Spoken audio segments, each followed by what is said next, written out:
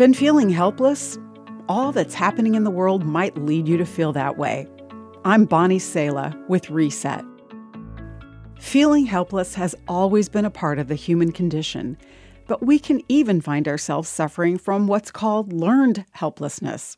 Learned helplessness describes the idea that what we take in, media, political chatter, and all kinds of voices that reach us via technology, create imagined realities that cause most people to lose their ability and even their desire to resist. God, where are you and what are you doing? We may be compelled to ask. When the religious leaders of Jesus' day were only interpreting life through the lens of the day, they were also way off in their thinking. Your mistake is that you don't know the scriptures, Jesus said to them, and you don't know the power of God. Scripture describes a people gripped by helplessness in the book of 2 Chronicles.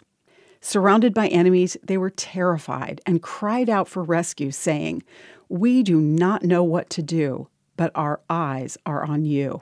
In their feelings of helplessness, they fixed their focus on God, their God, whom they acknowledged as the only God in heaven, the ruler of all the kingdoms of the earth. "You are powerful and mighty. No one can stand against you," they said to God and to themselves.